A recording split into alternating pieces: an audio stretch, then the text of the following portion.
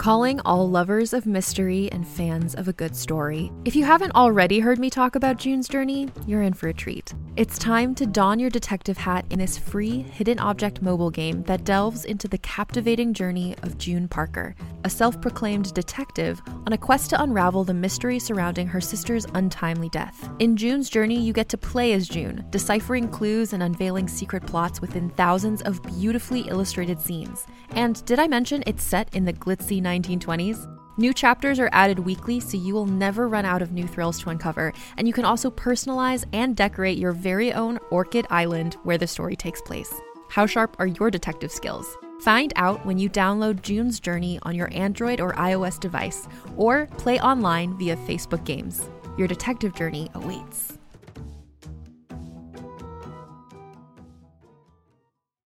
Every 5 minutes, someone dies while waiting for a compatible donor heart, liver, or kidney. On a remote island in Lake Superior, a team of geneticists strive to engineer an animal with human-compatible organs, thereby saving millions of lives. But these ancestors are not the docile herd animals they envision. Instead, the project spawns something big, something evil, something hungry. Ancestor by #1 New York Times bestselling novelist Scott Sigler is available for free on Apple Podcasts, Spotify, or wherever you get your podcasts.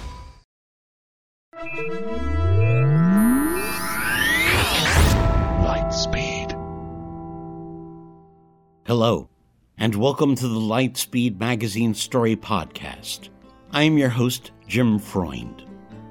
Lightspeed Magazine is edited by John Joseph Adams, and our podcast is produced by Skyboat Media.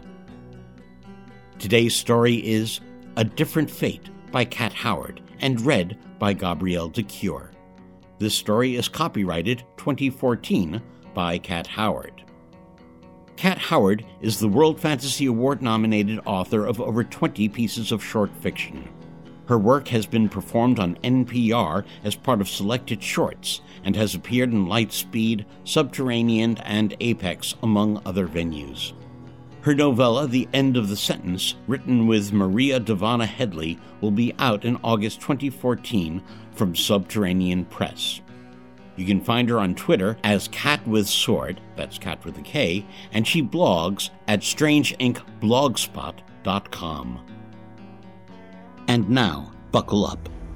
We're going to Lightspeed.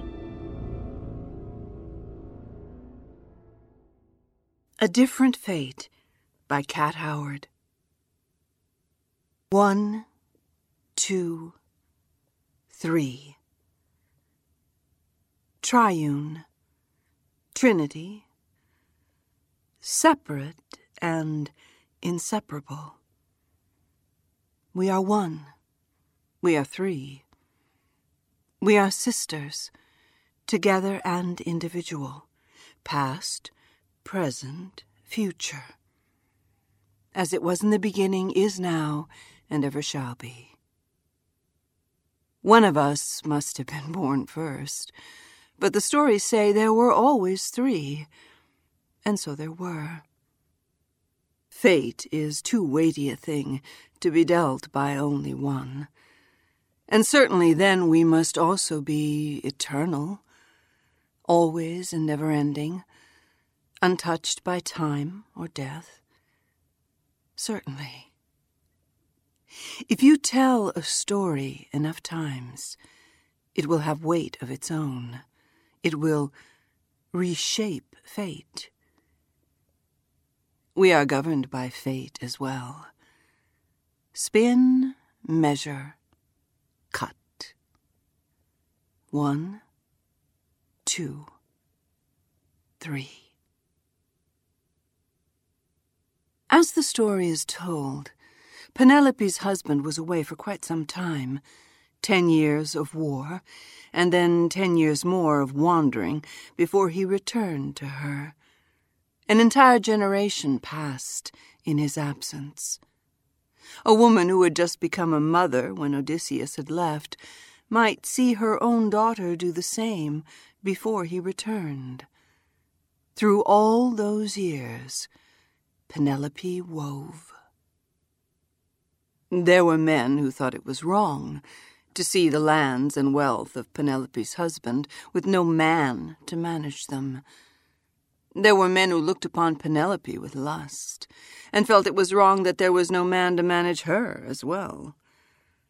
And as they looked, and as they lusted, Penelope wove. The men told Penelope that she must accept her fate, that Odysseus was not coming back, that her lands needed someone to plow them, and, frankly, she needed the same. They told her this again and again, until her ears rang with the telling. And so Penelope agreed. She would choose a man from among her suitors, but not until she finished weaving a great tapestry. The men agreed to Penelope's condition. A woman with skill was a prize. Every day she wove. Every night she picked the threads apart, undoing the day's work. She did this for years, before the men, blind with impatience, noticed. Some will not see their fate, even as it is woven in front of them. Odysseus returned, inside the time that Penelope had woven out of nothing. He slayed the suitors, his fate and theirs intertwined. And Penelope smiled to have her husband home, and still she wove. I don't remember exactly when my sister started weaving. It didn't seem important at the time. Casey collected hobbies. The more unusual, the better. Previous enthusiasms had included making her own candles, training homing pigeons, spending the better part of a year making stained glass images of saints, and keeping bees for 3 years. I liked the beekeeping. There was a fall where everything tasted golden and sweet. I still have some of the honey. But no matter how good or bad she was at any of these activities, Casey eventually grew bored. She required novelty, and when that wore off, it was on to the next enthusiasm, the former discarded like dust. Weaving, however, stuck. Here is an old story. Some might say it is ours, and it might well be. In it, there is a choice, which is the thread from which all fate is woven. The choice is this: beauty or virtue. A curse will be set upon the women, who for 1/2 of the day will be ugly, and for the other will be beautiful. The implication is that virtue only goes with one, and you can guess which. Needless to say, it is not to the women who will be so cursed that the choice is offered. Days and nights do not divide evenly. There are the betweens of twilight and dawn. And who is to say that beauty and virtue cannot coexist? That women cannot be as complex as time? Still, the choice is presented as an absolute, either one thing or the other.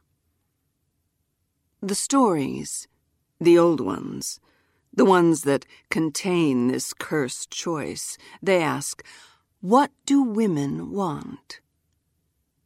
They pose this as the highest question upon which the very fate of the world might hang. Then they send a knight on the quest to discover the answer, as if a woman's desire were a dragon to be slain. Only one choice between 2 things for 3 sisters. If you meet us during the day, we are ugly. If you meet us at night, we are beautiful. Such was our chosen fate Spin, measure, cut. There was a maze, and in that maze was a monster. There was a young woman, and in her hand there was a ball of thread. Thread Ariadne had spun, thread she had enchanted. It would unspin and untangle, and make a path, a line to safety, in and out of the woven twists of the maze. Its twists and blind ends were paths she knew full well, for she was the guardian of the labyrinth's secrets, and of its monsters as well. And well a man might fear to walk where a woman with a spindle stands. But the man was not afraid, either of the woman before him or of the monsters in the maze. He had unwoven their secrets. She had given him the ball of thread. The man Ariadne saved abandoned her. She had thought there were bonds of love between them, bonds of loyalty, but he cut those threads and left her to her own fate. In one fate, she dies, hanged by her own hand, with thread she herself wove. In the other, she becomes a goddess. Give honey to the mistress of the labyrinth. When Casey took up weaving, it wasn't something simple. No, Casey wove tapestries. She stuck very close to tradition.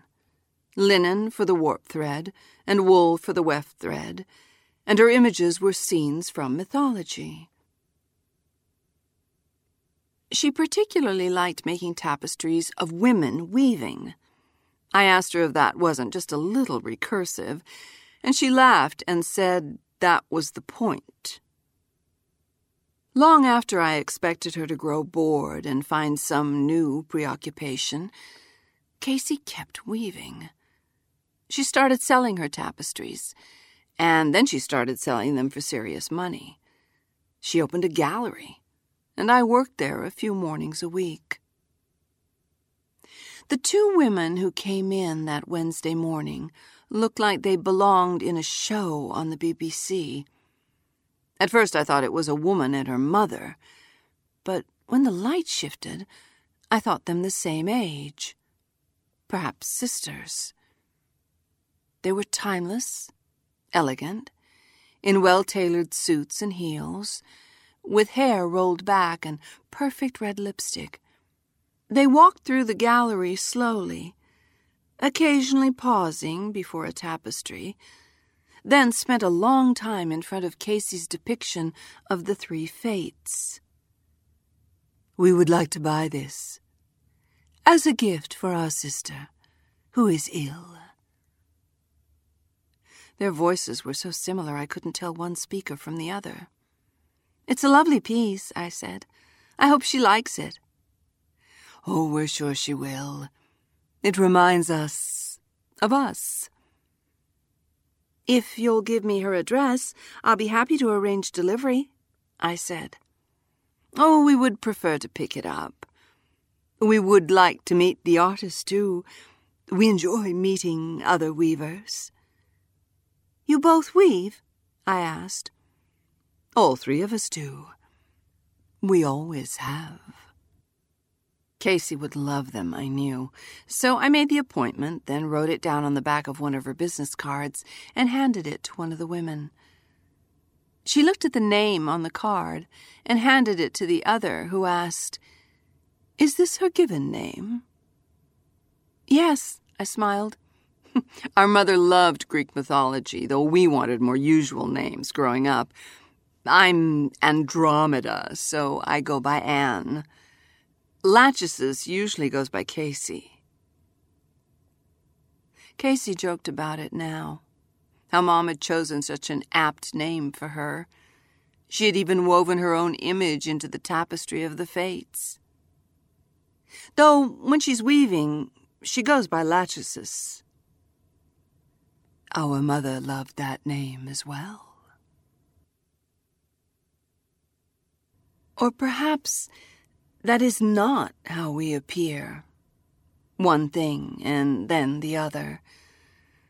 Neither time nor fate runs straight, and it may be that we are not so absolute as all that. We are not two, after all, but three.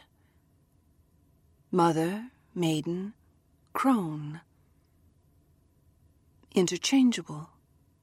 Symbols. Other words for times of life, for destiny, for fate. You might see those words and think of them as a progress, phases through which a woman passes, though it is true that not all women choose to become all of these things. For us, they are now.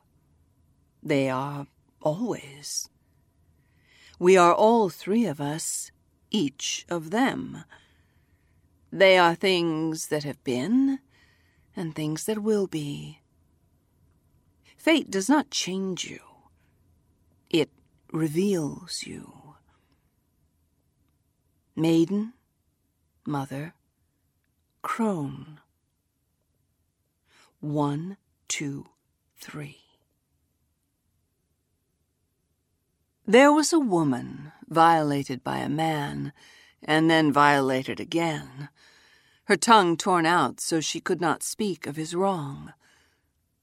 But Philomela refused to accept silence as her fate, and wove her story into a tapestry, so that it might speak the truth of her fate, no matter what he willed. She sent the tapestry to her sister, who spoke her story. Sometimes the thing that matters is the speaking. A nightingale sang, and in that singing, Philomela is remembered. Always. Another woman who wove and wove all the visions that came to her in a mirror, wove herself protected, wove herself even into the framework of her loom. And then came a night, and then came a night, and then came night eternal and unwoven, and Elaine's body on a boat to Camelot. And that is a fate, too. So long as there have been stories and women, there has been magic in the weaving of a story. Eve spun. Joan the maid wielded spindle and distaff before taking up arms to lead France in battle. Ariadne wove, and so well it was, as if she had 8 arms, and then she did. Some unnamed girl's father promised on her life that her skill with the spindle was so great it was as if she spun straw into gold. Another girl, nameless too, wove nettles in silence to free her brothers from their swan shapes. We are all of them. They are us. Every woman who has spun her thread and woven her story, they are our sisters. There was a woman, and she wove. There was a woman, and she wove her own fate. We are time simultaneous. We see all in a point. For you, life spreads out. Birth, childhood, youth, adulthood, middle age, old age, death. Between each are breaths, heartbeats, minutes, and months. Time for you is linear, the beginning and the end of the thread. We see you in all those times as one. Now, always, then. We weave a story. We spin out its threads. And so, life is a tapestry, and life is a story, woven. And then, when it is fated, we cut the thread.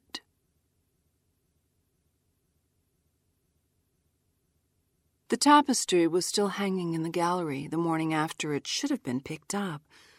I figured it was because the two women had decided to have it delivered after all. It was heavy and awkward to carry, and looked in Casey's files for the order change. Instead, there was a note on her stationery. It has a different fate. So do I. Love you. I never saw her again, except for once. Spin, measure, cut.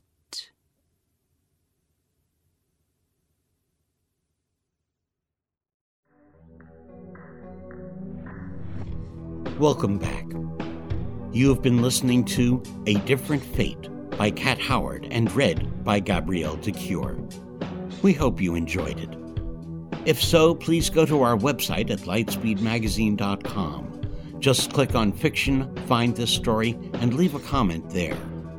And if you'd like to spread the word, go to iTunes, find the Lightspeed Magazine Story Podcast, and leave a review or rating there. Lightspeed Magazine is edited by John Joseph Adams. If you haven't already subscribed, check out our many options at lightspeedmagazine.com/subscribe. Once again, this month's issue of Lightspeed Magazine is sponsored by Edge Science Fiction and Fantasy Publishing. Their website is at edgewebsite.com. Skyboat Media, the most respected independent audio production team on the West Coast, produces the stories for this podcast. They are headed by the Audie and Grammy Award-winning narrator Stefan Rudnicki and Gabrielle de Cure. Check out their website at skyboatmedia.com. Music and sound logos are composed and performed by Jack Kincaid. Post-production for Lightspeed is in association with yours truly. Our audiobook story collection, Lightspeed Year 1, is available from audible.com and includes all of the podcasts from Lightspeed's first year, which was nominated for the Hugo Award. The collection is also available on downpour.com, so check that out as well. Just search for Lightspeed and you're on your way. This podcast is copyright 2014 by Lightspeed Magazine. Thanks for listening. That's all for now. I'm Jim Freund, sending you cheers from all of us at Lightspeed.